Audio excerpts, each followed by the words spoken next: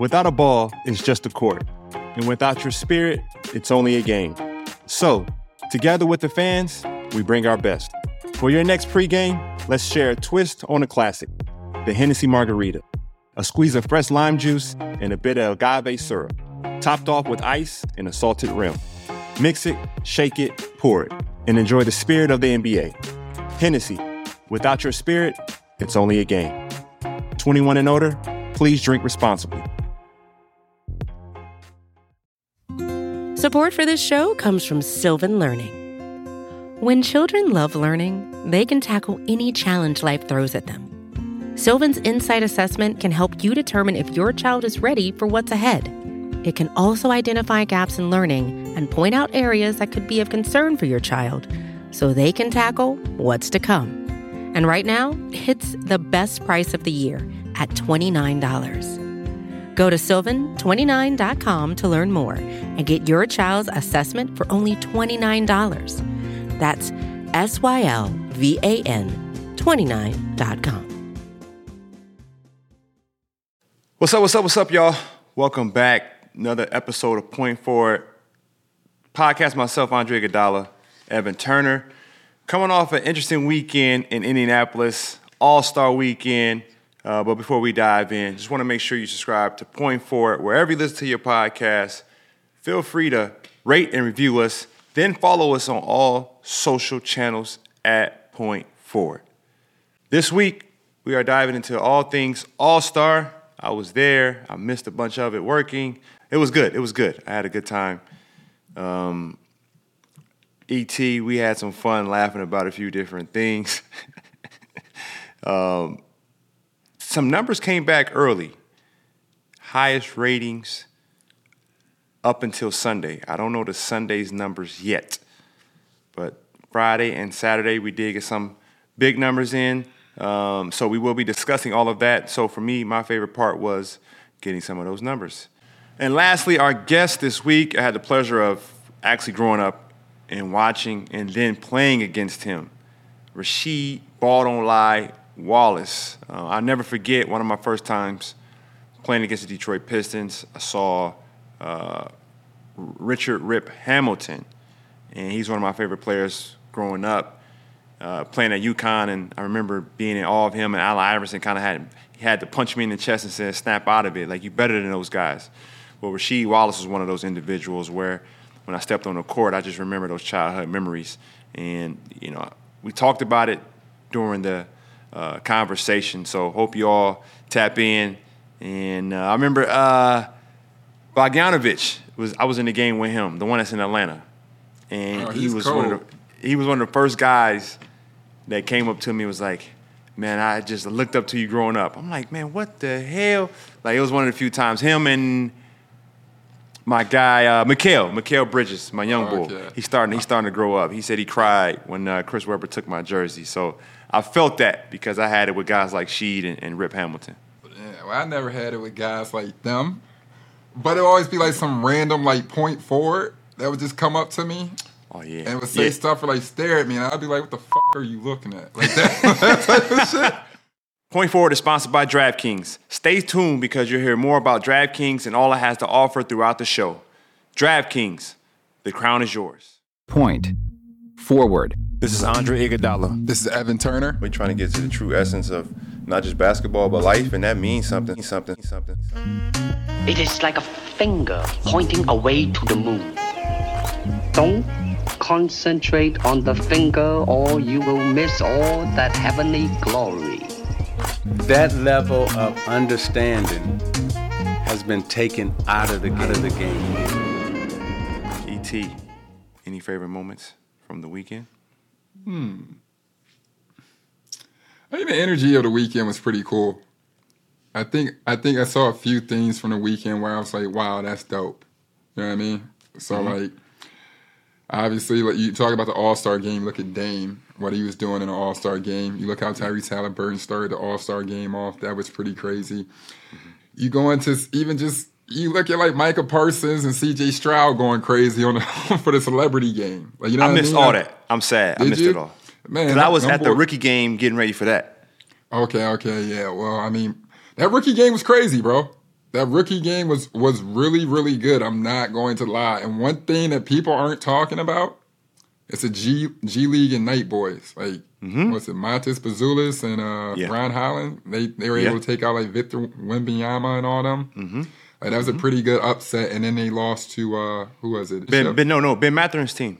What I'm saying is like, that's some pretty stiff competition moving up, G. Like, I thought like the weekend went well in that sense, and then obviously you had the the Steph and Sabrina shootout that really took the world by storm, to say the least. What'd you think of that? No, it was dope. I actually went down on the floor to actually watch that one event, so I hustled down. Yeah. Was there ever any doubt? Okay. It was funny that I heard he wasn't making the shots in his preparation. He was struggling a little bit. This is what someone was like. Someone hit me and was like, "Yo, I'm a little nervous. Like he's trying to find his rhythm." And I'm thinking to myself, "Oh, here we go." I'm not knowing how the reaction is going to be. You always get nervous from because our fans' sentiments can be taken all out of context and just be a narrative that we don't need on both sides, and I don't like that. And I want it to be, regardless of whoever wins, it was a great moment. How do we continue to grow the sport? How do we get to have fan participation on both sides, little boys and girls be inspired? And that's what happened, and I think you can have that going forward. And so it worked out. But I heard he wasn't making shots, preparing for it. Yeah. And as it's going, I had to tell a few people. Shout out to my man Sir. I met Sir. Oh, Sir's dope. Like, and he's one of my favorite artists. Yeah, the Evils. Yeah, he's dope. Yeah, he's one of my favorite artists. And I noticed him before he noticed me, and he was shocked when I showed him my library. So he's asking me what's going to happen. I'm like, listen, when them lights come on, 30 come on. And it was just a lot. It was a good time. It was fun to see. Yeah, the energy. It was a great energy in there. It's so funny because obviously, Sabrina's such a great shooter. But, I just know Steph from, Chef Curry. So, I tweeted, damn, it was equivalent to when the Lakers won in the bubble. And I was like, I can't believe I let people, and not saying this equates to that. I can't believe I let the TV make me really believe a team comprised of LeBron James and Anthony Davis might not have a chance. At least that year. And when I thought about it, I tweeted, I'm like, man, Steph bogus for doing this. And it had nothing to do with Sabrina because it's a great big show. And when you break down, she shot the shit out the ball. I wish I would have saw 3 rounds. I think they kind of shortchanged her, to be completely honest. I wish I would have saw 3 rounds. But last thing I'm going to say on that was just I was just like, bro, there was no doubt in my mind Steph would win. But was that wrong for saying it? Well, you know what I mean? If you root one way or root the other, or is it, the comparison is women are better shooters naturally than men. You know what I'm saying? But thank you. I think Steph is I think people don't. Their skill set is naturally better. People don't understand it. Their skill set, basketball, the way they play is a naturally a better game. So when you sit here and they're talking about, can Steph beat Sabrina? I didn't want to yell at anybody, but I'm like, women are better shooters than men. So I think people don't understand what's being said because they only take 3 words or 4 words out of it as opposed to taking the entire picture. Yeah, they take 4 words and then they wake up. Exactly. That's when they're awake. And you have to remind them that Amazon is the everything store. But if someone was to say today, man, Amazon just sell books, someone would go crazy and say, look at these idiots. They don't know nothing about Amazon. They think Amazon just sold books. It's that's literally how they started. And so that's a part of the world we live in terms of, the NBA or the game of basketball being the most socially followed sport with its fan base. And so there's so many voices that are included now, and everything gets spun out of control, and you have to be careful with that. But it was a beautiful thing. It was beautiful to see. I will go back to the location. And I think people forget how Indiana, they say, Canada was where basketball started, right?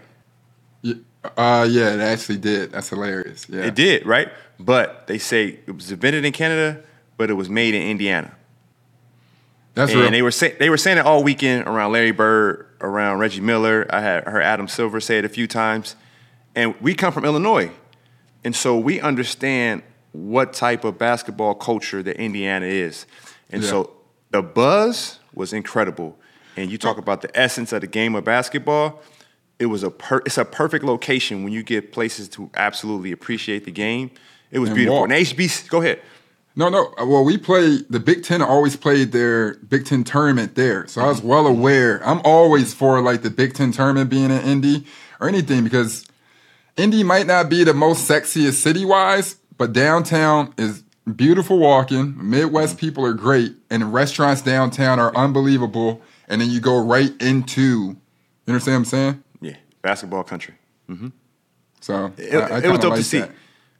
The most buzz I felt was the HBCU game. And it just that was crazy? It just has an energy to it. I mean, the bands, the cheer squad, it's competition everywhere. The cheerleaders are competing against each other. And it's just the energy of it was a beautiful thing to see. So I was on the entire time. It's like 9 a.m. to 1 a.m. every single day, and then prepping for the next day. Had great communication with players, great interaction with different people. It was just buzzing. I want to say my presence was felt in the rookie game. I was talking to the guys before the game about competing, and then Ben did that. But my presence wasn't felt at all during the All-Star game. So I came out. but dude, still, East got off crazy, so that's hard for anybody to come back from. You had one dude start off the first minute and a half at 5 threes before Dame even made a shot. So, but let's dive into the actual game itself. And but can we give flowers real quick to Mac McClung? This second dunk contest was pretty impressive, bro. I give him love. I mean, this was pretty impressive, bro. Like when I sit there, I'm like, some of the stuff he was doing impressive, and I would want to give him the benefit of a doubt. Shorty averaging 28 a game in a G, so it's not like he doing not 28, but he doing dirt. So it's not like he on. I don't know what the fuck they doing down there, my bro. I don't. Okay. Are they winning? Do you even know who really? I don't. Are they winning? Because the dunks were crazy. Because why? Well, the question would be, I don't know. This is the question I have to pose. Why isn't he in the league? I know the league is a real league, bro. Like you can't be this is all I'm gonna say. And we keep wondering why is he in the league? Or I look at some of my friends like, bro, this is a real league, dog, with the best of the best. Like when you see people why not make the league? The dude was 6 feet playing overseas. He probably shot 39% his whole life. And then literally you couldn't give him the ball in the league. You understand what I'm saying? So when people are asking, why you're not in the league? Because you're not good enough to be in the league, dog. It's not shocking. We talking about let's move it up to 500. Like, no, bro. It's probably only 350 real players who got an extra 100, 100 extra spots. You feel me? I say too many guys touch the league. I feel like we should make it harder to get to the league. And based on what you said, do we open up the dunk contest to everybody? Mm-mm. And I'm not trying to take the spotlight off of Mac, because that dunk he did where he took it and he let the ball go and he grabbed it and dunked it backwards, that was impressive. I had to give him a little. Now, someone did bring this up to me, and this was a white guy. Ooh. And he said, I felt the real essence of Indiana during the dunk contest. And what he meant was, because I was in there, they weren't just booing because of the score. They were booing Jalen when they next up the dunk, Jaylen Brown. And it was a real interesting vibe when and it's like they booed what he stood for. And when Mac was dunking, and it wasn't Mac's fault. He had nothing to do with it. No, of course, no. But it was really interesting. And I was doing my thing, trying to, wear my hats. But when he brought it to my attention, I had to think back, and I was like, whoa. I saw that. I felt that energy. Like the Spike Lee conversation, right? Yeah, it was really interesting. And I mean, that's going to come with it, bruh. That is going to come with it. And that's an understatement. I can also say when I played in Indy, I was shocked to see some country white dude with a picture of Paul George spray painted on his shirt with the waves really hitting in the lineup. I'm like, damn, they really give a fuck about this. They really give a fuck about this dude like this. Have a black man on your chest in Indiana is crazy. Right.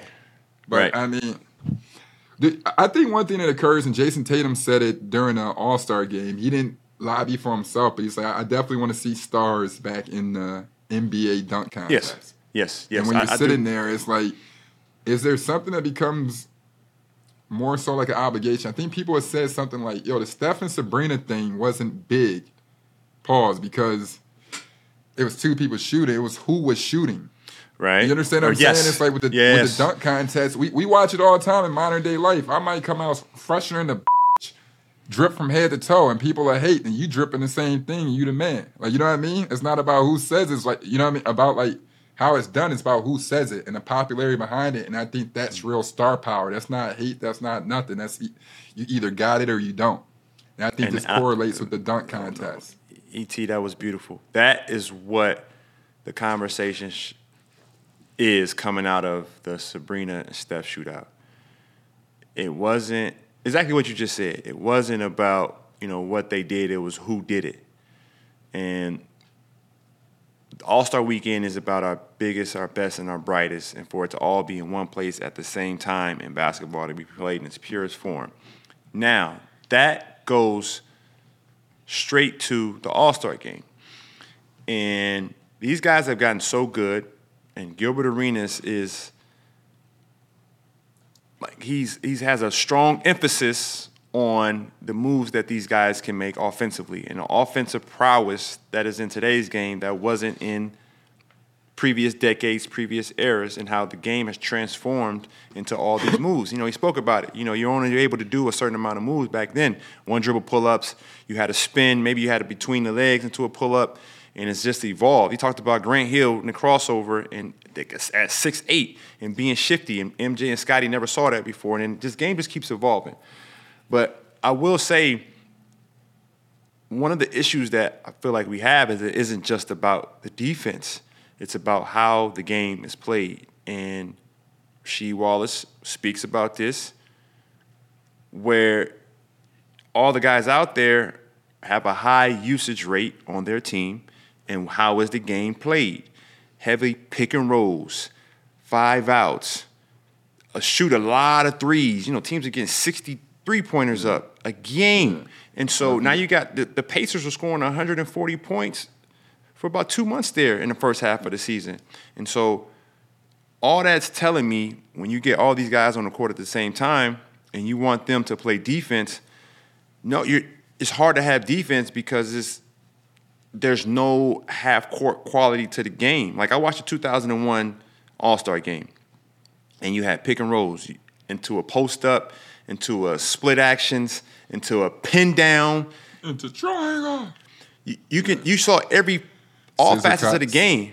Yeah. Right. You saw scissor cuts. You seen side out of bounds plays. LA cuts, speed cuts down the middle to really beat people down. Yeah. Yes, back doors. Like, how many back doors have we seen? And then you see every facet of the game. You saw fast breaks, you know what I'm saying? And then you saw, street ball mixed in every once in a while.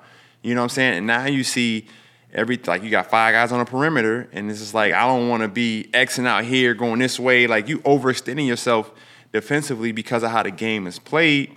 And so, does the game need to be made more physical to combat that? Or it's like, where do we want to go? Because you can't be mad at the way the All-Star game is when the game has floated in that direction because of the three-point shot. And you're absolutely right. I think there's little things I want to see change, bro. Like, I get tired when I see the point guard screen for the big man just cuz. I love Bam. I think Bam's unbelievable, but I can do without watching him push the ball. Unpopular opinion. Giannis, please get your ass in the pick and roll in the short dunker. I'm straight on you doing the moves. I'd much rather see the nastiest do it. And you understand what I'm saying? That's what's fucking the game up. Hennessy and Mitchell & Ness have come together for the Ultimate Drop, a limited edition collection to celebrate Hennessy's continued partnership with the NBA. Because some things just go together, like Evan and myself. Hey, man. Remember when we met back in the day at Tim Grover's attack facility? I think it was like 08. I was finishing up my freshman year, and you were about to prepare to get that bag, right? Yes, my extension year. We met in 08. In 2010, we fast forward to be each other's teammates. I obviously thought I was better than you.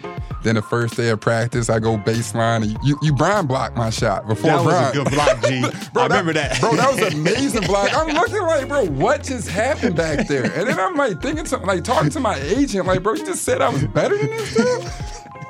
Look, on the court, you're surrounded by a collection of personalities, egos, and talent. But when the pieces come together, that's when you form a great team. The same thing is true when you mix a great drink. Different ingredients come together for the first time, complementing one another to make something out of this world. And beyond the drinks, this drop with Hennessy and Mitchell & Ness celebrates the intersection of basketball with art, music, and fashion. Elements of culture that represent ways the fans and players pay homage to the game. The exclusive collection will have a limited drop available for both in retail and online. Check out @HennessyUS on Instagram for more information. Hennessy, without your spirit, it's only a game. 21 and older, please drink responsibly. Point. Forward. All right, for this week's Heard 'em Say segment, where we dive into all the chatter we've been hearing on the other end. What would you, because the All-Star game was a hit this year, Yeah, it was. but everyone asking all these questions, and I'm just throwing stuff out there. NFL tweaked some things with the Pro Bowl. They just moved it to Orlando. They play flag, and they have events, it's skill set stuff. It's almost like Saturday nights, Friday nights. You know, everyone has their opinion on it. What's Evan's opinion, or how can I take your opinion and turn it into something that helps Sunday's main event of All-Star Weekend? That's tough, G. I think we should start the game with a one-on-one to see who get the ball first. Ooh. Like something, you know what I mean? Like something crazy is going to really, because at the end of the day, dudes won't care about games, but a competitor, this is what we forget about athletes as well. All this negativity comes down. At the very least, a competitor is a competitor at his very core. He can act like he don't care, but like you throw him out there, something's going to click, he's going to get to shaking, and you're going to see the magic inside of him. Pause. You get a bunch of alpha males in the room, and you saying this is the biggest alpha male, you put everybody to the back. Most athletes are like, fuck it, you don't care about my talent as much, I'm just going to do this and a third unless my incentive is crazy. So I feel as though you either do like a one-on-one, two-on-two, something weird like that.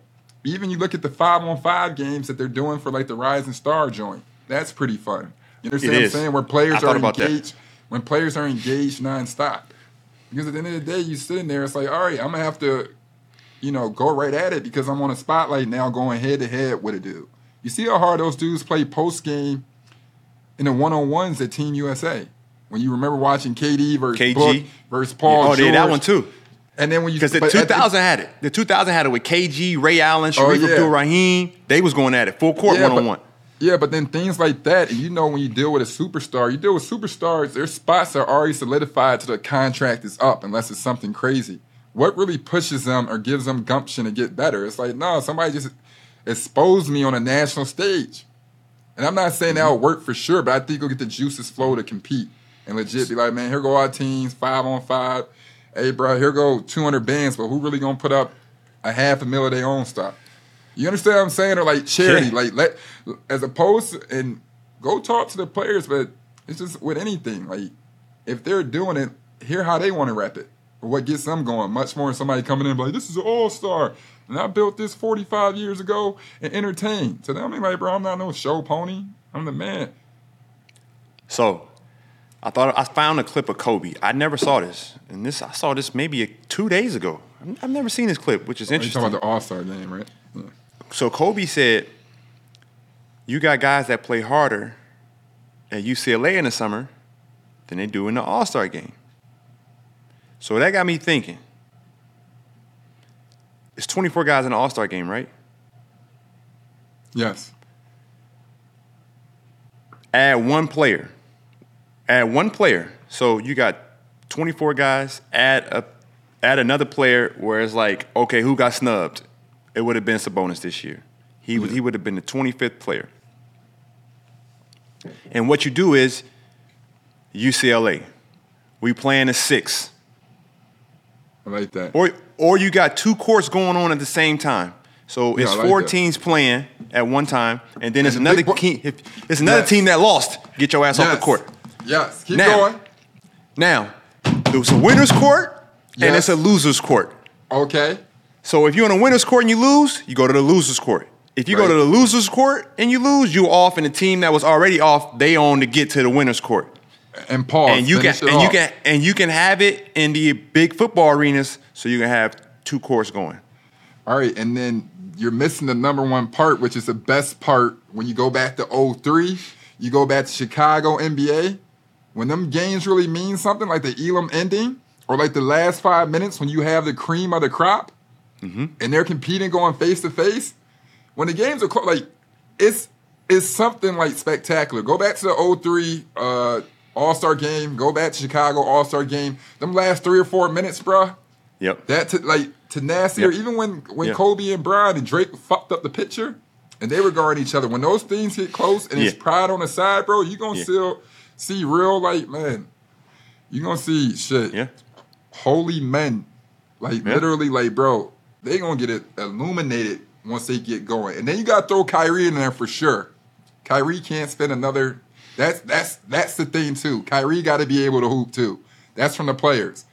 Kyrie should be able to play for somebody's spot every year, since we for sure aren't going to get him into the All-Star game. We not. So that's what we do. We have a players committee. It's like, all right, here's our designated player. Kyrie's our designated player. Player's Leave choice. him alone. Yes, player's choice. Absolutely. I like it. Absolutely. The media when the media used to vote for MVP of the league or whatever, and we have our players award, and they be like, well, this is how the players feel. You want to know why? Very true. Because of the experts. Mm-hmm. So there we go, bro.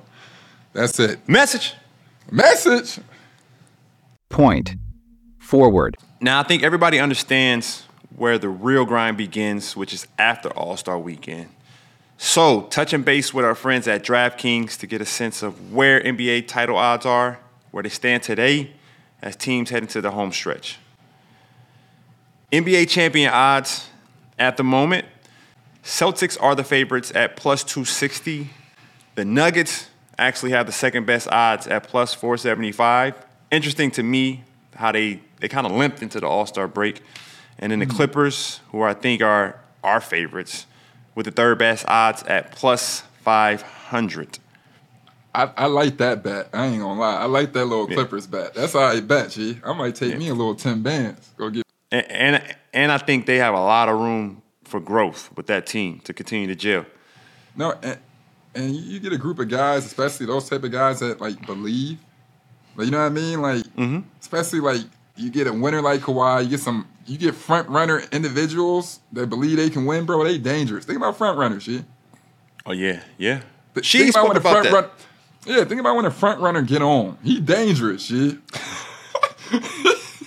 Now, it's interesting what you're saying, because she was saying earlier, it's like, the All-Star game, you got guys who players really know it ain't it. They ain't it going into the playoffs. And that kind of takes me to the odds for number 1 seed in East Conference.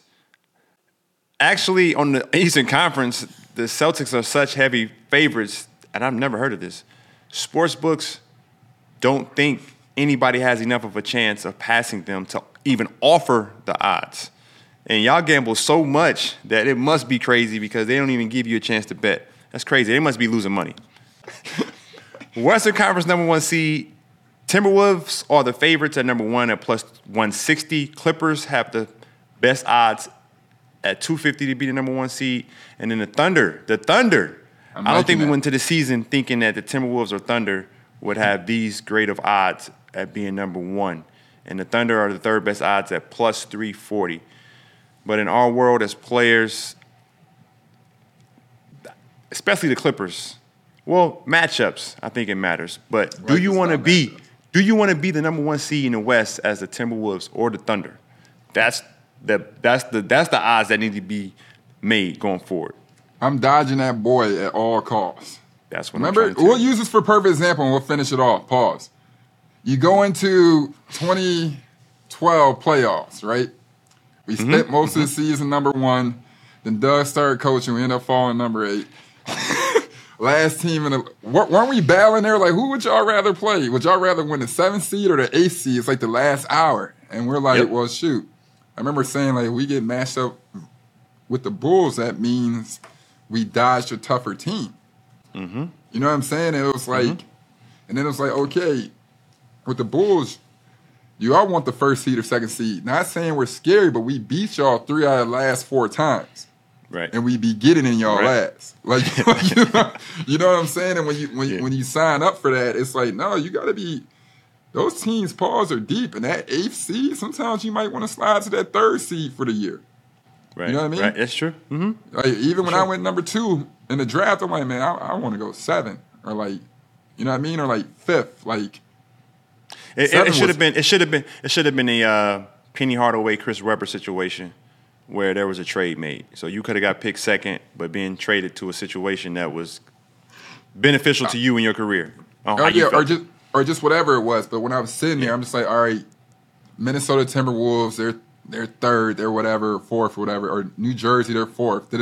7th was the beige boy, Steph Curry. Like, you know what I mean? Copy. So you know what I mean? So you go there, Copy. It's like, no, ideally, sometimes taking a ladder L can help you, later in life. Yeah. Get in on the action with DraftKings Sportsbook, an official sports betting partner of the NBA. New customers who deposit $5 or more can get a no-sweat bet up to $1,000 back in a bonus bet. Download the DraftKings Sportsbook app now and use code POINTFORWARD. New customers can get a no-sweat bet up to $1,000 if your first bet loses. Only on DraftKings Sportsbook with code POINTFORWARD. The crown is yours. Gambling problem? Call 1-800-GAMBLER. Or in West Virginia, visit www.1800gambler.net. In New York, call 877-8-HOPE-NY or text HOPE-NY 467-369. In Connecticut, help is available for problem gambling. Call 888-789-7777 or visit ccpg.org. Please play responsibly. On behalf of Boot Hill Casino and Resort, Kansas, 21 plus, age varies by jurisdiction. Void in Ontario. One no-sweat bet per new customer. Issued as one bonus bet on amount of initial losing bet. Bonus bets expire 168 hours after issuance. See dkng.com/promos for deposit, wagering, and eligibility restrictions, terms, and responsible gambling resources. Point forward. PJ Tucker was fined for saying he wanted to play basketball because he wasn't. So he can't earn a living or he can't create value for himself.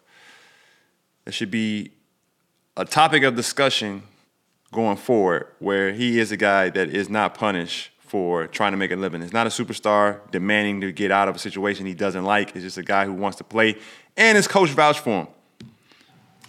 The same thing that makes you laugh makes you cry, man. The game teaches you the toughest shit, especially in the NBA. What's your line? The game foul and the game foul and the ref dirty. Y'all have a good weekend. Point forward. All right, now it's time for our conversation with the one, the only Rasheed Wallace. Oh, he ready for the What's up, big dog? He ready. What's good, Dre? How we doing, fam? Man, I can't complain, good brother. I can't complain. Laying low up under that radar, staying in my lane till it's time to change. No, you ain't laying low. Your presence is being felt. I go way back. I want to say I was introduced to basketball by Michael Jordan and the Fab Five. And it transitioned into Carolina Blue. I hated them because they beat the Fab Five. And R.I.P. Eric Montrose. Word. But yes, like he broke my heart. But that was my introduction to Dean Smith. And I think the first Carolina team that I fell in love with, or how I fell in love with Carolina, this individual, like he was just, I'd never seen anyone move like that. With the size, the skill set. I feel like that's what's missing from the game right now. We'll dive into that. But from Philadelphia, Simon Gratz. Yes, sir. Mr. USA Basketball. Two-time high school All-American, Mr. USA Basketball. It doesn't have the same oomph to it anymore. Like, that's when it was, like, really, really meant something. Everybody was in the pool. You know, it wasn't fragmented. And, you know, you had to have a full skill set. Played in Carolina. Drafted 1995. 4th pick by the Washington Bullets. The Bullets back then. Wow. Holds the NBA record. I want to get into the Bullets as well. Holds the NBA record for most technical fouls, most ejections. In the single season. Into that too. In a single season, yes. Now here's the thing that I love the most, because there is a social media site that has, I don't know, maybe a couple 100,000 followers from a phrase that you invented or coined, ball don't lie. We heard it on a 100-game annual basis because you were always in the playoffs, always making deep runs, so we heard it night in, night out. Did some amazing things that folks, they never attaching to the greatness of our African-American athletes and how you passed out water in Flint, door to door. No one wants to talk about that. And our cultural presence. We talk about the Fab Five, the black socks, the baggy pants. We talk about somebody wearing high-top Air Force Ones with the straps strapped on backwards and making it cool for kids to actually hoop in Air Force Ones, not knowing you had a different technology system in your soul. I'd like to welcome Mr. Rasheed Wallace to the show. That was actually amazing, Dre. That was actually a great intro. Okay, so I took some heat, Sheed. I took some heat, and I still stand by it. And I love this guy. And I think people don't understand when we make comparisons. They don't understand what we're saying. We're just holding ourselves and holding our peers to a high standard. And Giannis is one of the most dominant players in our game in his era. He's got the torch right now. I spoke about this to some of the guys like Steph, KD, Bron especially. Like they held it down. They held their era down, and the torch is being passed to Giannis, Joker. Like those guys have the torch. Like it's like they kind of like it's being handed off. Mm-hmm. And I'm trying to get people to understand we had an era where it was you, it was Chris Webber, it was Karl Malone, it was KG, it was Tim Duncan. It was people forget about Antonio McDyess. Antonio McDyess. Before the microfracture, like people don't understand that position and how Juwan Howard was a first $100 million player. Ben Wallace was on y'all's team in DC as well. Like people don't understand how you couldn't have a weakness in your era. And so when I say that Rasheed Wallace was a better version, was a better player, I think they're thinking that I'm saying that it's a diss. It's not a knock. I'm just trying to get them to understand how good Rasheed Wallace was, whatever you want to put on it, how good Rasheed Wallace was as a basketball player. And so folks try to throw me in some hot water, but I'm standing on business.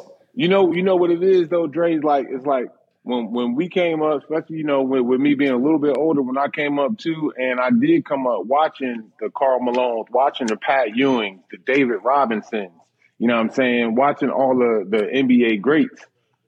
It's like they hung their hat on something. They stood on something. You know what I mean? So also with that, it was multifaceted. Like, cats could post up, cats could step out, hit anywhere between the 10 and 18 footer, depending on the player.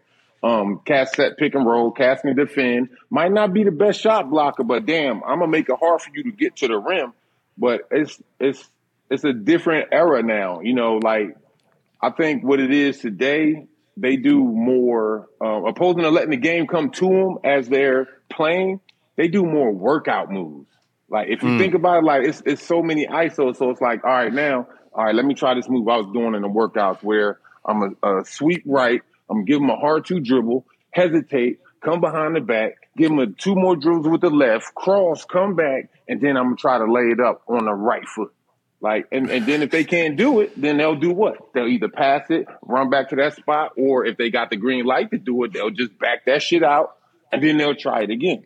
It's right. Like, today you have to be multifaceted, and it's a lot of guys who aren't. You have some guys who are. I mean, I'm not counting the veterans. Let's push the veterans to the side. Let's push like Bron, KD. You know what I'm saying? Let's push all that era to the side because we know like that's a different. As you said, they play.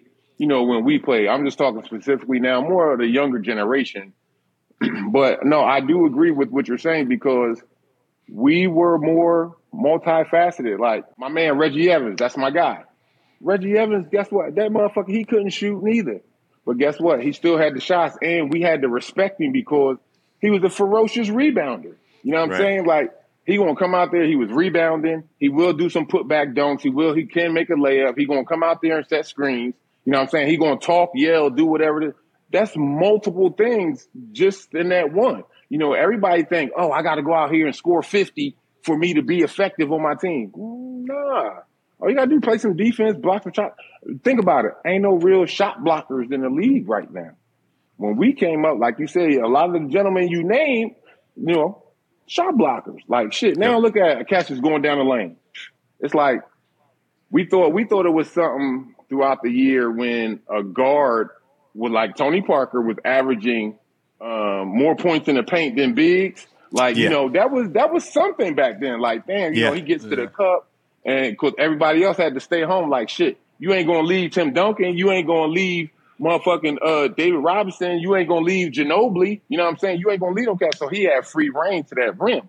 But now look at it. Look how easy they get to the rim now. Ain't no shot blockers. Like, they should be dunking anything. But it's a different facet of the game now. You know, they just think like, all right, I can come down and shoot this 45-footer. I'm good money. Nah, it's more to it than that. You know, that's good for the regular season. But, yo, during the playoffs, that shit ain't going to fly, especially if you with a veteran team or got a few veterans on your team. Yo, motherfucker, you better save this motherfucking possession. Come down here and shoot this 45-footer if you want. It's going to be me and your ass in that locker room, cuz. Hey there, it's Matt Norlander with the CBS Sports Eye on College Basketball Podcast. And yes, we are in the thick of the college hoop season. Our pod runs at least 3 times a week and covers everything you need to know. From the power conference team to the mid-majors, the scoops, the stories, game predictions, previews, huge recaps, everything. We cover it all. To find us, search Eye on College Basketball Podcast wherever you get your pods. You recently talked about you always believe your 04 Pistons championship team could compete with any team from different eras, especially in modern day. Is it because of the defensive mentality you all had and what you hung your hat on? And was there any teams in the past era, even like Dre's team, that you think, you know, could have trumped your defensive tenacity? Because you think about it, the paint didn't really matter too much, more so than the fast pace of play and then how they control the game. Well, the way I look at it, I think I would still have to give it to us, the old school, for the simple fact of by either rules now. So, and listen to what I'm about to say. So, no, I hear that. If we go with the old school rules, for sure, you already know what it is. We're going to beat some motherfuckers up. You know, it's going to be some elbows. It's going to be a whole lot of other shit, right? Then from the new school side of it, where they don't allow too much touching, like if a big or somebody's trying to flash across that middle, and you get as slight as either forearm shiver or little hip check, they calling it. So as I was just saying a minute ago, I think more guys are from that old school era are more skilled at certain positions than they are today. You know, a lot of guys just focus on all offense.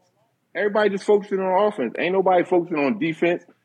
I don't even hear no motherfucking talking out there. It's like you might get 1 or 2 cats, you know, on a specific team that might talk, who like Miami. We know they're going to talk. Because why? Because they're a defensive-minded team. You know what I'm saying? That's Pat Riley. He's always been like that with them and Spoelstra. So we're going to hear talking from them. But everybody don't talk. Like, them NBA, I went to a couple NBA games. Them shits be so fucking quiet. But that's an important part of the game to talk. If you picking up 94 feet and I'm 50-something feet behind you, yo, and if you hear my loud-ass mouth, you in that dude. I'm in him.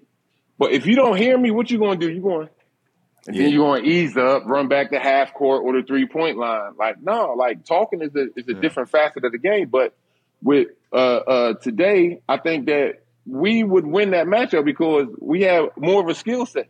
Like, you know what I'm saying? Chauncey was a bitch to guard. Like, fuck. Move him off the post if he decided to post up. You know, he was a big point guard. You know, we all know he could shoot that tramp. He had a good mid-range, smart basketball player. And that's what I loved about that whole Detroit team. It was all smart dudes. Everybody had that one goal, that one set. It wasn't like, all right, you know, we didn't have nobody coming off the bench like, man, fuck them first 5. I'm trying to go out here and get my 40. You know what I'm saying? Like, nah, it was, all right, let me go out here. Let me do what I need to do. to play the right way so we can get this win. And I don't think that in today's game it doesn't have that tenacity to it, you know, because they talk about me, and I know both of y'all remember they were saying, "Oh, Rasheed Wallace, he bitched so much, he bitch at every call." Da, da, da, da, da. What the f- these cats doing now? You know what I'm saying? After everything. You know what I'm saying? I'm like, nah, I ain't start that shit now. You know, they might try to say I did. I ain't start that shit. But it's I think we definitely, I stand on that ground with that 04 Pistons team, and we coming up on 20 years too. Damn. I'm an old motherfucker.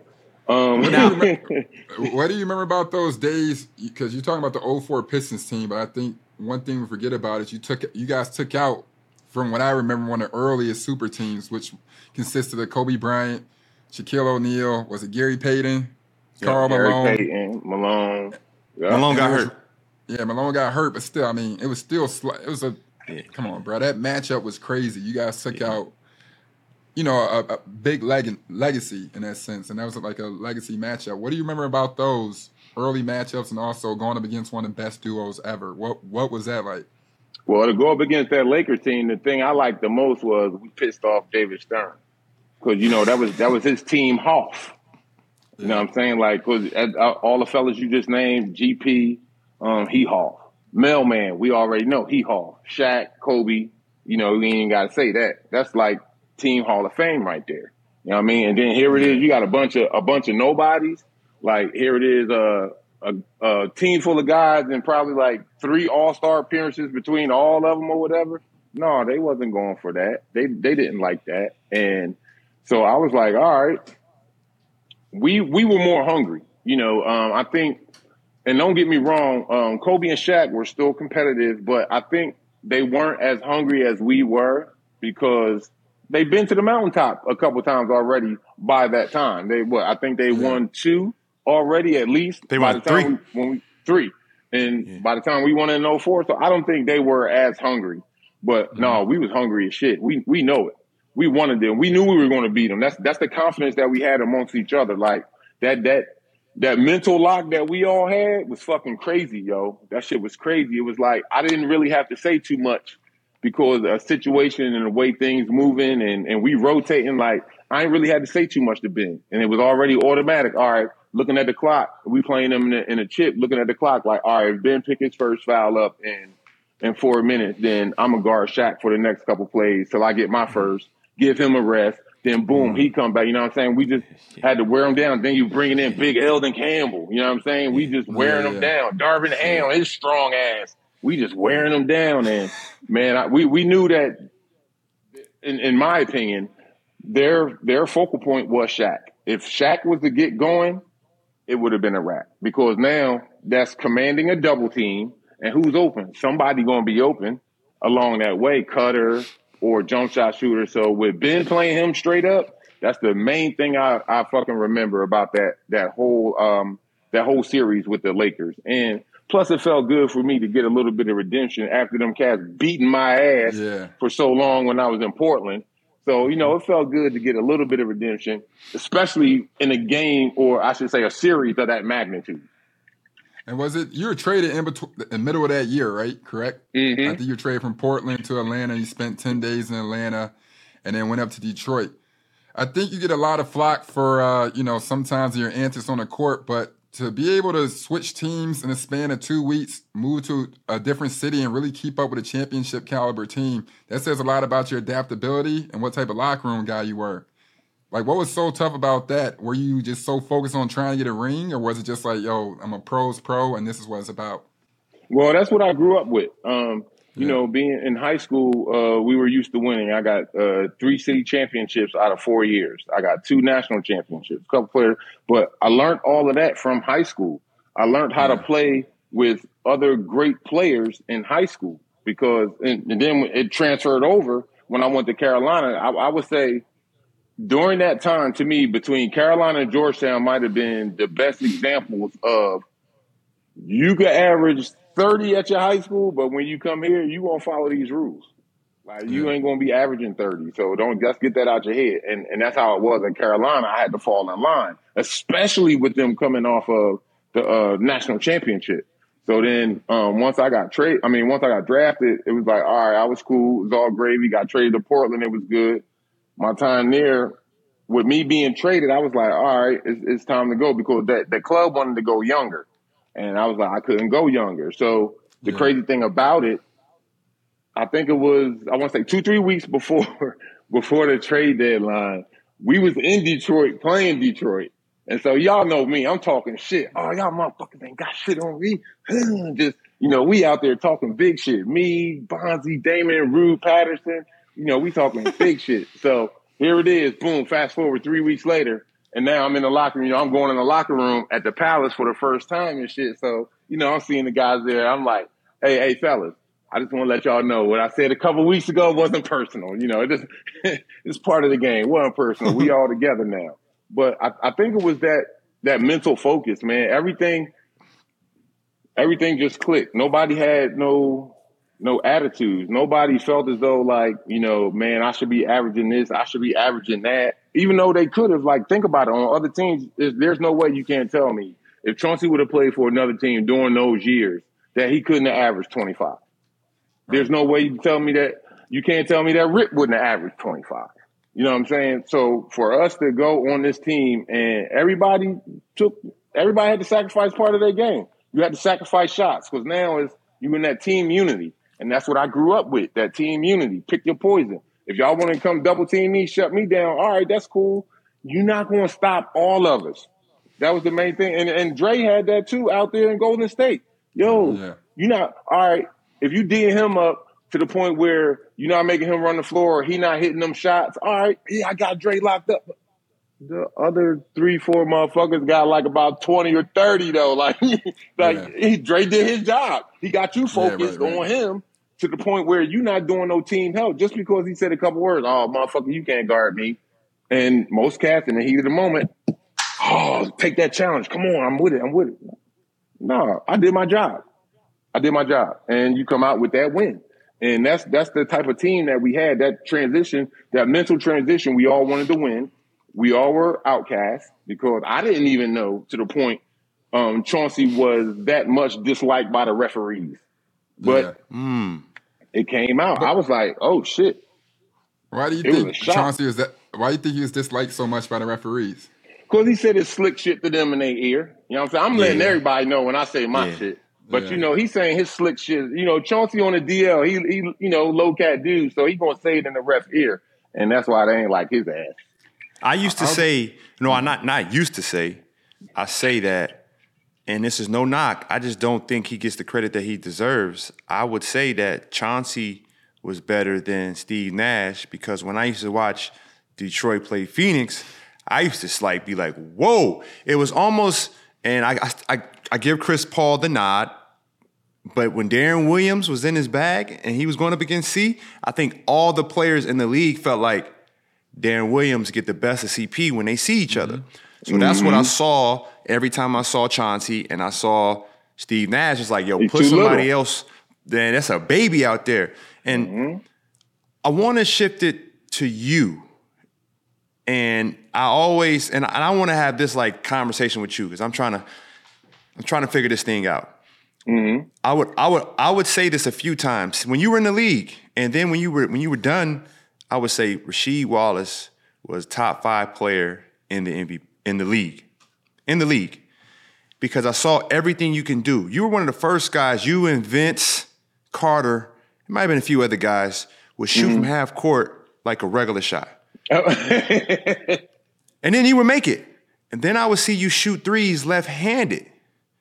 It was like Sam Perkins. Then you would shoot threes, but you didn't have to. But you could make it 8 out of 10 times, and people don't realize how good NBA players are. Now you're able to stretch your game out, even though you haven't proven it. You had everything. I saw you do this post move where you would post up and you would take your pivot foot and you would post up and stake that foot and stick it between your defender's leg behind you and move them. And then you would turn and shoot it. They didn't know what to do with it. And you were like 7. I don't know how tall you are, but if you felt like you were 7'4" out there with your presence and you were always talking, you know what I'm saying? You can handle the ball. You played in 4 All-Star games, should have been 10. And so with me saying all this about you, why was it that you didn't take the more corporate route in terms of what your skill set was and all the things you can do? I've always wanted to ask you that, you know, because I always felt like you were one of the better players, like a skill set far and away above some of the guys that they would mention before. Because, you know, it's the entertainment as well, and there's certain guys they want to put in the spotlight. Like, why did you never gravitate towards that? Well, for me, again, I have to go back to my upbringing because I feel as though if we're playing, it's a team sport. Like, one dude ain't going to shine. Like, if the team shine, we all shine. Everybody shine.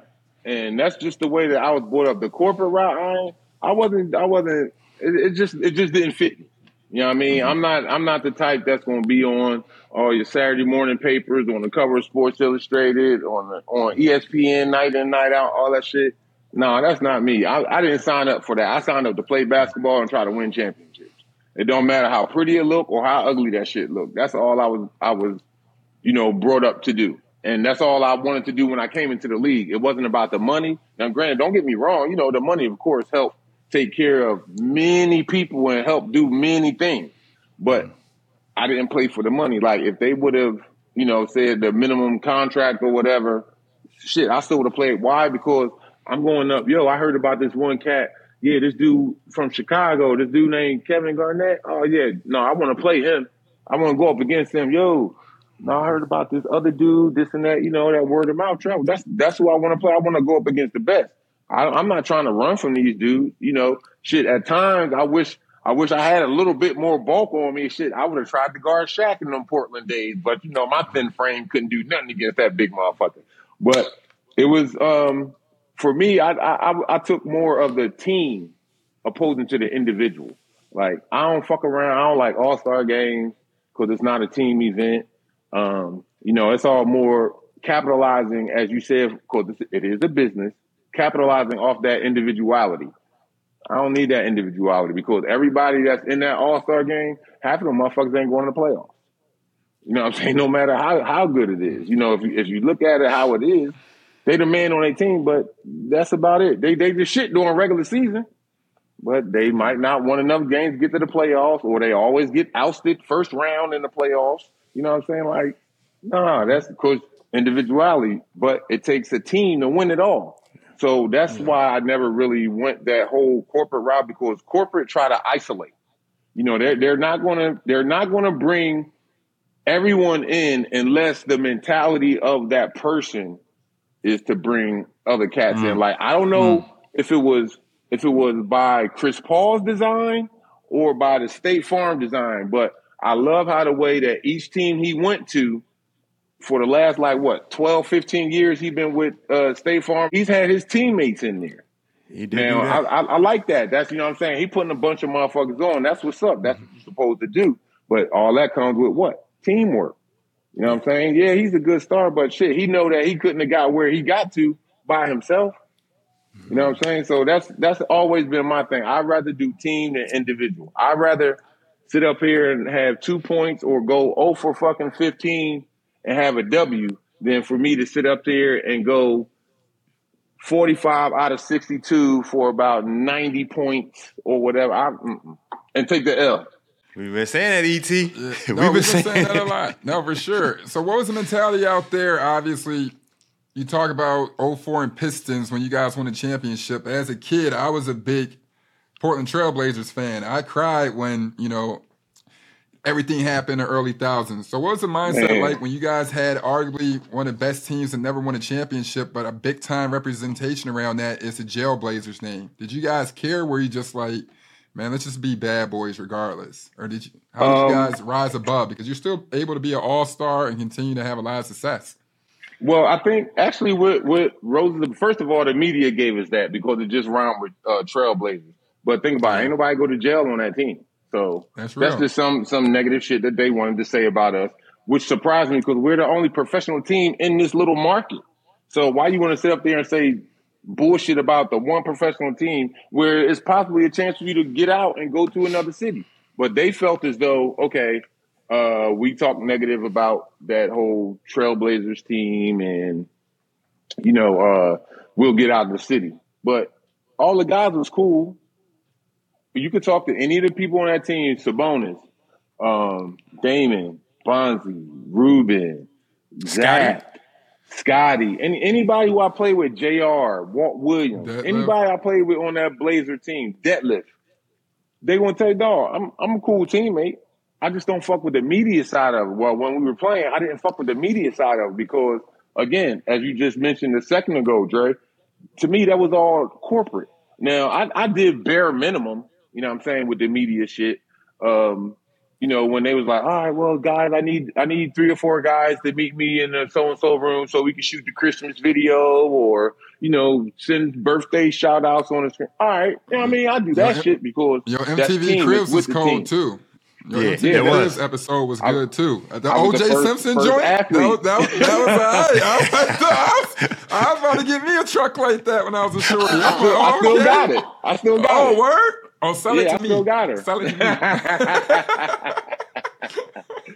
Yeah, that was them good old days there playing back there. But I would have to look at that Blazer team as, we folklore. You know what I mean? Yeah. We did have a good team. We were right there knocking and like, oh my gosh, man, let me tell you, shit. We was motherfucking like Dougie Fresh, 6 minutes away. We were 6 minutes away from meeting the Pacers in the finals, but it wasn't meant to be. We came out, we missed 13 straight shots, and LA, they came, Bishaw hit the banker, Kobe threw the oop to Shaq, and Kobe hit a couple shots, and shit, next thing I know, I look up at the joint, the clock says 00.01. I'm like, God damn, game over already? How we lose that? We was just up. Like, fuck. But I got to look at the basketball guys. It wasn't time. Yeah. What do you remember about a young Kobe during that run? Everybody talks about him. Like, comparing him to somebody, is there any comparison in modern day, like, to anybody now? Or what do you remember just first? I think that's a misinterpretation of a lot of people's game. Like, ain't no comparison to Mike. Ain't no comparison to Kobe.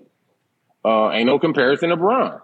Everybody is who they are during that era in their own way. Like, for me, I would say, like, the 90s, going into the 2000s, Mike was that motherfucking dude. Could nobody touch him. Mike was that dude. And then you got the transition in the 2000s into, like, the 2010s.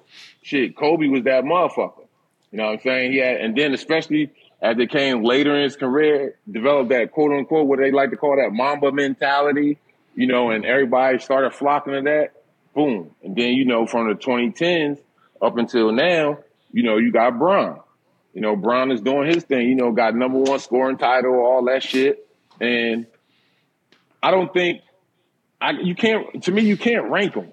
Like, I can't say that Kobe is better than Bron, or Kobe is better than Mike, or Mike is better than Bron. Because during that era, during the eras that they played, all of them were dominating. Like, shit. Yeah. Like, what the fuck? No matter how you say it, and even sometimes I say, well, okay, well, Mike had determination and this and that. Okay, boom, Kobe and Bron, they had that. Okay, well, Kobe had a better jump shot than Mike and Bron. Boom, neither one of them got that. Okay, well, shit, Bron is a better driver to the lane and, a better finisher because he got number 1 points in the paint. The other two ain't got that. You can go ahead and pick all you want at it, but you can't. I don't think it's no one clear GOAT. If we say it's a GOAT, in my opinion, with me being a big, I'm going to be biased and say Lou Alcindor, a.k.a. Kareem Abdul-Jabbar. And that makes sense, yeah. That's a whole nother topic. But Kobe, that young Kobe was a beast, man. Determination. Fuck, that shit used to, man. Hey, look, if I didn't know him and his family or didn't love him, man, I damn sure probably tried to hurt that dude out there or something, man. Like, he was in our ass, dog. I ain't gonna hold you. Like, he was busting our ass. That's right. And I remember you brought up something about Bron before the 07 finals when they were saying you're going up against King James. You're like, y'all called him that. You call him that. But what about after that finals did you learn? Obviously game 5, you went into the 25 straight points, scored 29 of the last 30. With such a great defensive team, I'm not even trying to bring up anything crazy, but he was 23 at the time. Were you like, what 23. In the hell? We the Pistons. We play tough. Like, How the hell did this happen? Because somebody scoring 25 points back in the old NBA is crazy.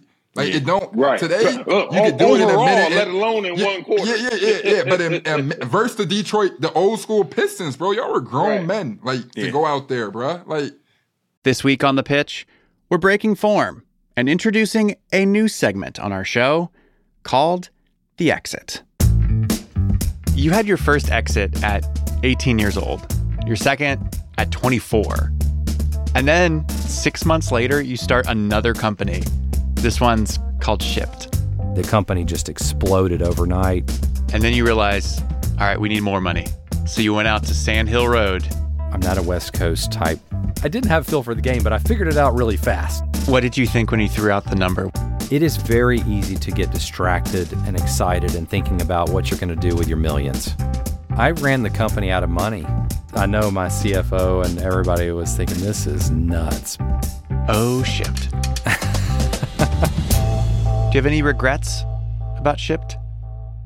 How Bill Smith, a high school dropout from Birmingham, Alabama, started, scaled, and sold his startup for $550 million in 3 years. That's this week. Go right now and subscribe to The Pitch, wherever you listen to podcasts. Dudes scored 25 points in a minute and a half. Like, Brown scored in one quarter versus real defense, bro, when they were giving up 90 points. It's crazy. Yeah, no, that was a good ass game. I mean, the one main thing I remember was like, fuck, this motherfucker can't miss. I was like, shit, he caught and we've all been there, both of y'all have been there and played in a league where y'all just caught fire. Like, whatever the fuck you put up, like, boom, bang, that shit is going in. It could be an and one foul, whatever is going in. And he caught fire that game. And I can't say too much about it because it's already there, in video.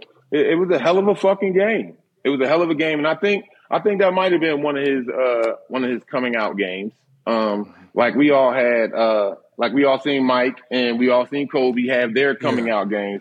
I think that was one of his because it went back to that old school mentality of, all right, we the Pistons, we hard nosed, we going to body up this and that. And for him to finally do that, you know what I'm saying? Because it took him a while to do that. It took him a while to actually beat us, in that playoff series. So for him to finally do that, that was his coming out game. I want to go to, I think it was your last game of your career. And I remember it like it was yesterday. You were in Boston, right?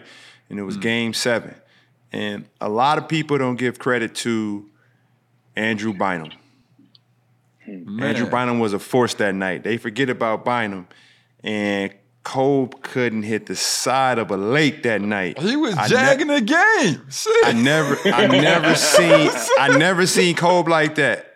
And it's just like neither team could just, if the ball would have just bounced a different way, what was that game like for you? And what was the hour after the game like for you? Because I saw your emotions. I never forget where I was. I was in New York working. I watched the game in New York. I took a car service back to Philly. I'll never forget that night. And I was actually rooting for Kobe because he was my idol, and I'm in the league. But I heard some stories about you was bamming on the door after the game. I ain't gonna say whose door it was. You can tell us. Yep. But you gave you everything, and that's all I asked for. And I know you speak to the same thing. All I asked for you is to give it your all and respect the game, and you always did that. But what was that game like, and what was that hour like? And then when did you finally come down and get over man, that was it. I gave my all. What's life gonna be like next? Man, first time somebody asked me that question about that. Truth be told, dog, I knew that was going to be my last game going into it.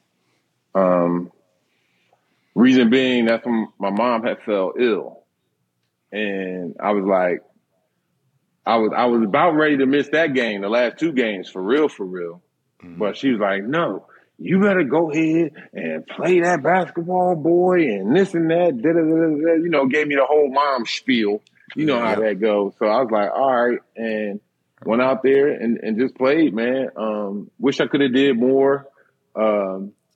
Wish I would have played more to be able to be ready for that game, but that's another story dealing with fucking Glenn. Damn, Doc. Glenn, no, my Glenn. cousin. It's Glenn. It's only one Doc in the NBA, and he played for the Sixers. It's Glenn. But no, I mean, he just gave it everything toward calf muscle, and just try to do everything I could to get that dub. It was a hard win, and like you said, shit, got fucking me and KG. It was a good team up, but I wish we could have faced them cats in our younger youth days. Yeah, but Andrew Bynum and Pau Gasol, that's a fucking hell of a 1-2 right there. Because look at the skill set that Pau Gasol. Yeah, that high low is dangerous. Pau Gasol had a good skill set as far as he could put it on the floor to get to the basket. He could shoot a good 15 to 18 footer, and he could pass. He had a good know-how of the game, good knowledge of the game. And then you talking about Big Drew. I mean, shit, he's only he was 7'2" at 19 years old, 300 and something pounds, and his skill set was good enough to the point where I get that ball, y'all motherfuckers better come double me. Because he commanded that double team. And to go back and forth, it was a good game. It was hard, but, I wish we could have came out on top, but we fell short, I think, by like 4 or 6 points or some shit like that. But no, it was an overall good game. They had Artest. Artest hit the biggest fucking shot probably of his career from that corner with that corner three. And that's what put them over to go head up. You talked about your mom earlier. I'm aware she worked at the Philadelphia Welfare Office for the longest time, correct? And when you're discussing that, and you talk about some of your philanthropic work, and, we always talk basketball, but I always get, deep into where people come from, So talk about that and what, she kind of showed you and, the greatness that she, bestowed upon you to be who you are now. Because besides being, a great basketball player, you're one of the most, colorful individuals, and you smiled through the good times and showed true vulnerability when it wasn't great for you. Oh, well, definitely it all came from her. It stemmed from my mom and my family. Growing up in Philly, we didn't have it all. Times when a nigga went to bed hungry, ain't no lights, all that. It was part of growing up in the hood. We struggled. Some nights we ate air sandwiches for dinner. Other nights dinner was good.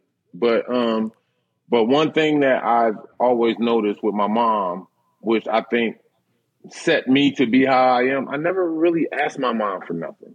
Like, if you think about when you were a kid, like, oh, Mom, can I get that G.I. Joe toy? Oh, Mom, can I get these Transformers? This is a new Transformer playset. I want this, I want that. Like, I wasn't like that. You know what I'm saying? Because I saw a struggle. Like, and then I knew, like, okay, to get this Optimus Prime Transformer toy, it might have been like let's say $10, $12. Well, it's about 3 eggs left and a quarter loaf of bread, and they're like, no, yeah, man, I ain't tripping. Like, I could do without it. Or if might be lucky enough, my friends might have some new toys, and I might get a chance to go over their crib and play with some new toys and all that. But I didn't grow up with a lot as far as toys and video games. All my other family had them. My cousins, they had all the video games, Apple 64, Commodore 64, ColecoVision and television, Sega, Atari, they had all that shit. I always went over there and spent the night over my aunt and uncle house to play that shit. Yeah. But, my mom, she just pretty much installed like, look, we still here. We got it. We got each other. You know what I'm saying? We got a roof over our head. So everything else we could deal with, as long as we got a roof over our head. And I just took that mentality just into life. Like, never really asked for too much. Even when I was married, like, I never really asked a lot of my wife, like, yo, go do this or go do that for me. Like, nah, if it's something that I can do, I'm going to just go ahead and do it. Like, it was just the things that she installed in me. And as you mentioned, with her working at the welfare office, one thing that she told me that stuck in my head, I'm 49 years old. She told me this when I was probably like about maybe like 10. But it stuck in my head. She said, with her working up there at the welfare office, she was helping people, right? She said, look at our situation. It ain't good, but somewhere somebody's doing worse than what we are, and I'm helping those people. And as I got older and figured out what she did and all of that, I was like, oh, shit.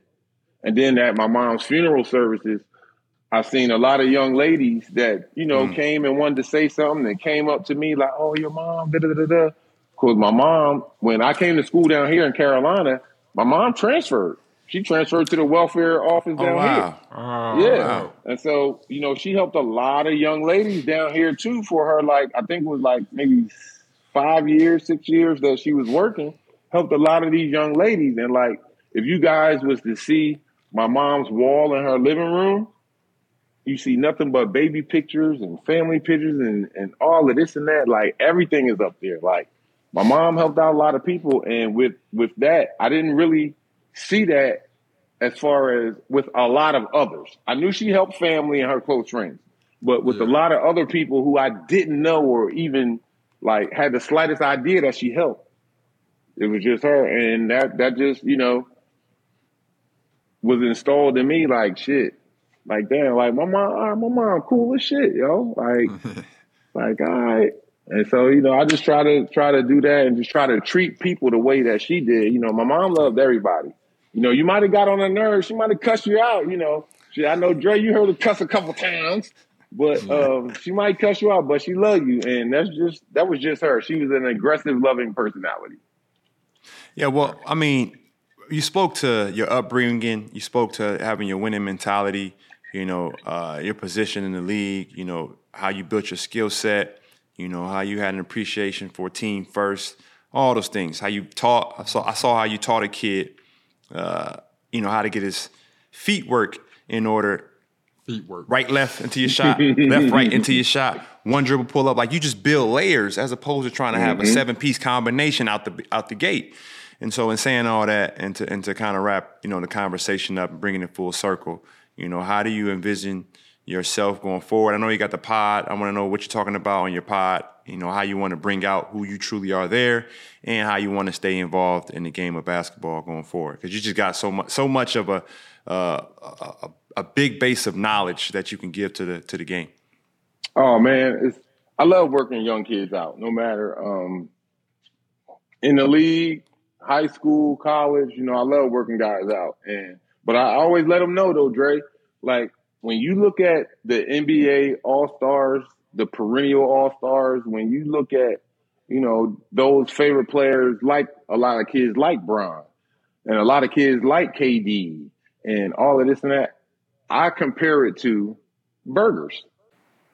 I said, right now, we in the gym, you might be in high school or you might be, first or second year college player. We in the gym working. Right now, you a kid's meal. You a kid's meal with no cheese. You just bread, meat, bread. That's it. You ain't got no fries. You might get a drink. I said, you a kid's meal. I said, what you want to do? You want to be that supreme burger. That supreme burger got what? It got everything. It got lettuce, tomatoes, onions, ketchup, mustard, mayo, everything you want on a burger that'll make it taste good. I said, that's what you got to think about. I said, those guys that you like on TV, those are supreme burgers. Those guys spent hours in the gym. KD spent hours in the gym. Bron spent hours in the gym. Kobe spent hours in the gym. And it just keeps going on and on to get that supreme burger. So right now, your burger's like this. And I tell the kids, your burger like this, but we going to get it up here with hard work. And I just love to work with kids who want to work. And that's one thing, like, I always did, even with my basketball camp.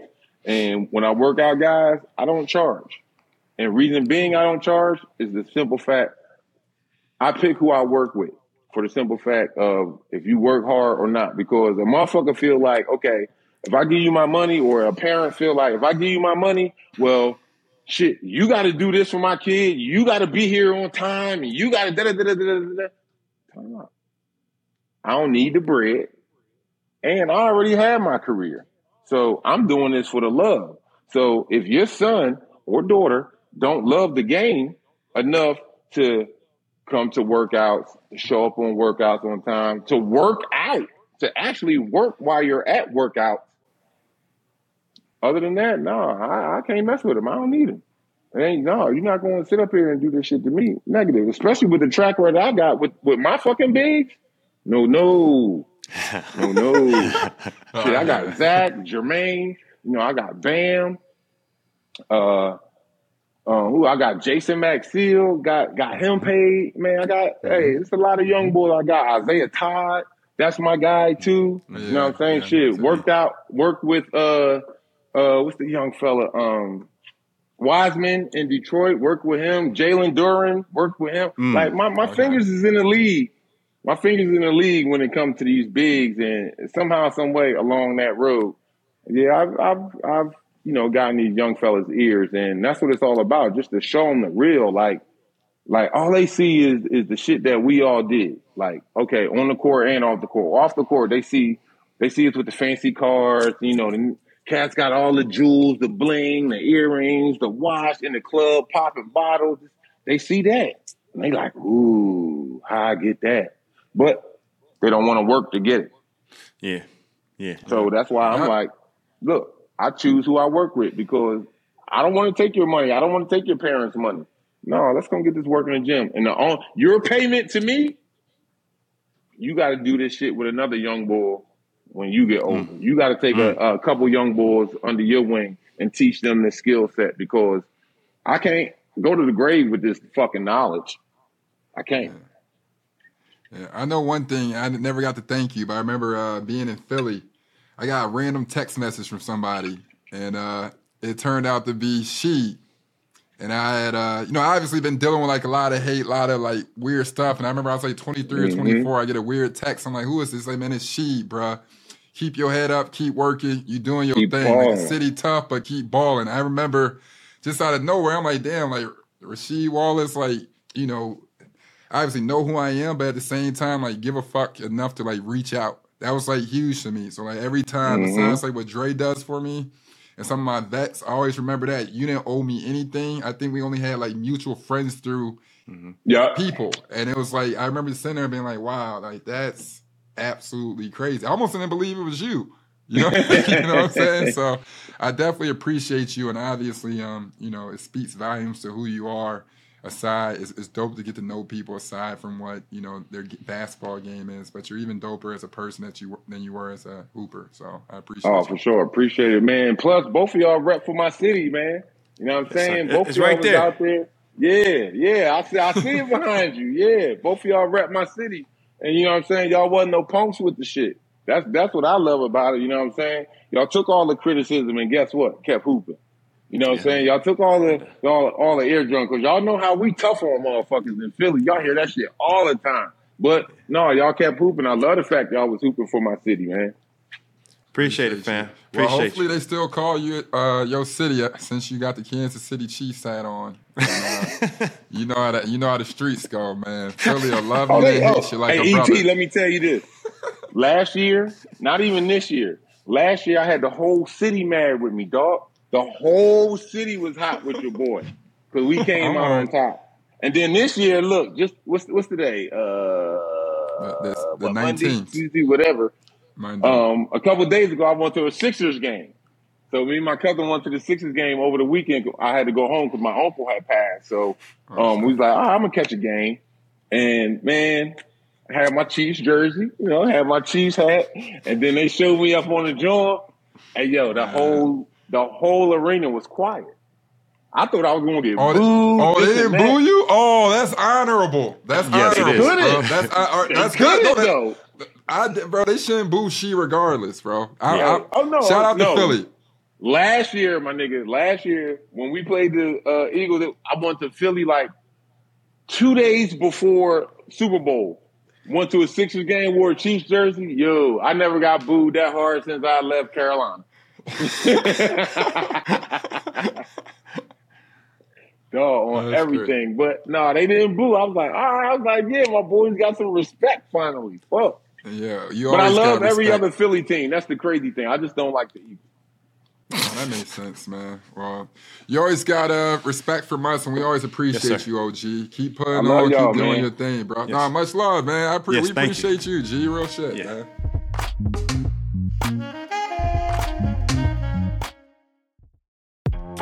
Without a ball, it's just a court. And without your spirit, it's only a game. So, together with the fans, we bring our best. For your next pregame, let's share a twist on a classic, the Hennessy Margarita. A squeeze of fresh lime juice and a bit of agave syrup, topped off with ice and a salted rim. Mix it, shake it, pour it, and enjoy the spirit of the NBA. Hennessy, without your spirit, it's only a game. 21 and older, please drink responsibly.